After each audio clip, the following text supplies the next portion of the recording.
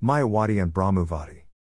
The question arose as to from which Upanishad is the famous saying of Advaita Vedanta Brahmo Satya Jagat Mithya? Does Mithya mean false as in illusion?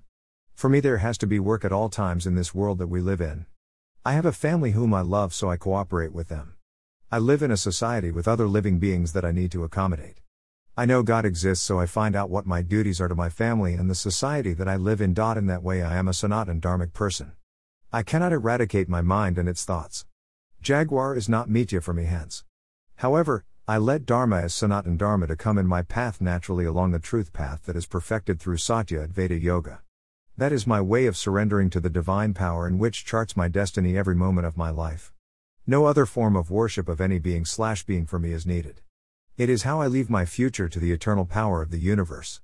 It is my devotion to truth. The Advaitic saying is therefore drawing attention to my perception that the body is nothing, the mind is everything that we are, so that we should live in our minds rather than being attached to body into the material sphere. In that way Brahma Satya Jagat Mithya makes sense to a Vishishta Advaita Vedantist.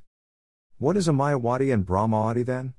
Brahmavadi dwells on the Brahman consisting of Brahma nature made up of atoms and guna consciousness derived from those atoms. But when you study science, can you find atoms in your mind? Yet the mind is what directs everything material. Hence Mayavadis are more knowledgeable than Brahmavedis, and have total comprehension of reality. The mind is Maya, in other words, free of all attributes and unattached to the body of atoms. So Mayavadis are faultless in their thoughts every moment, and as their minds are unpolluted by atoms.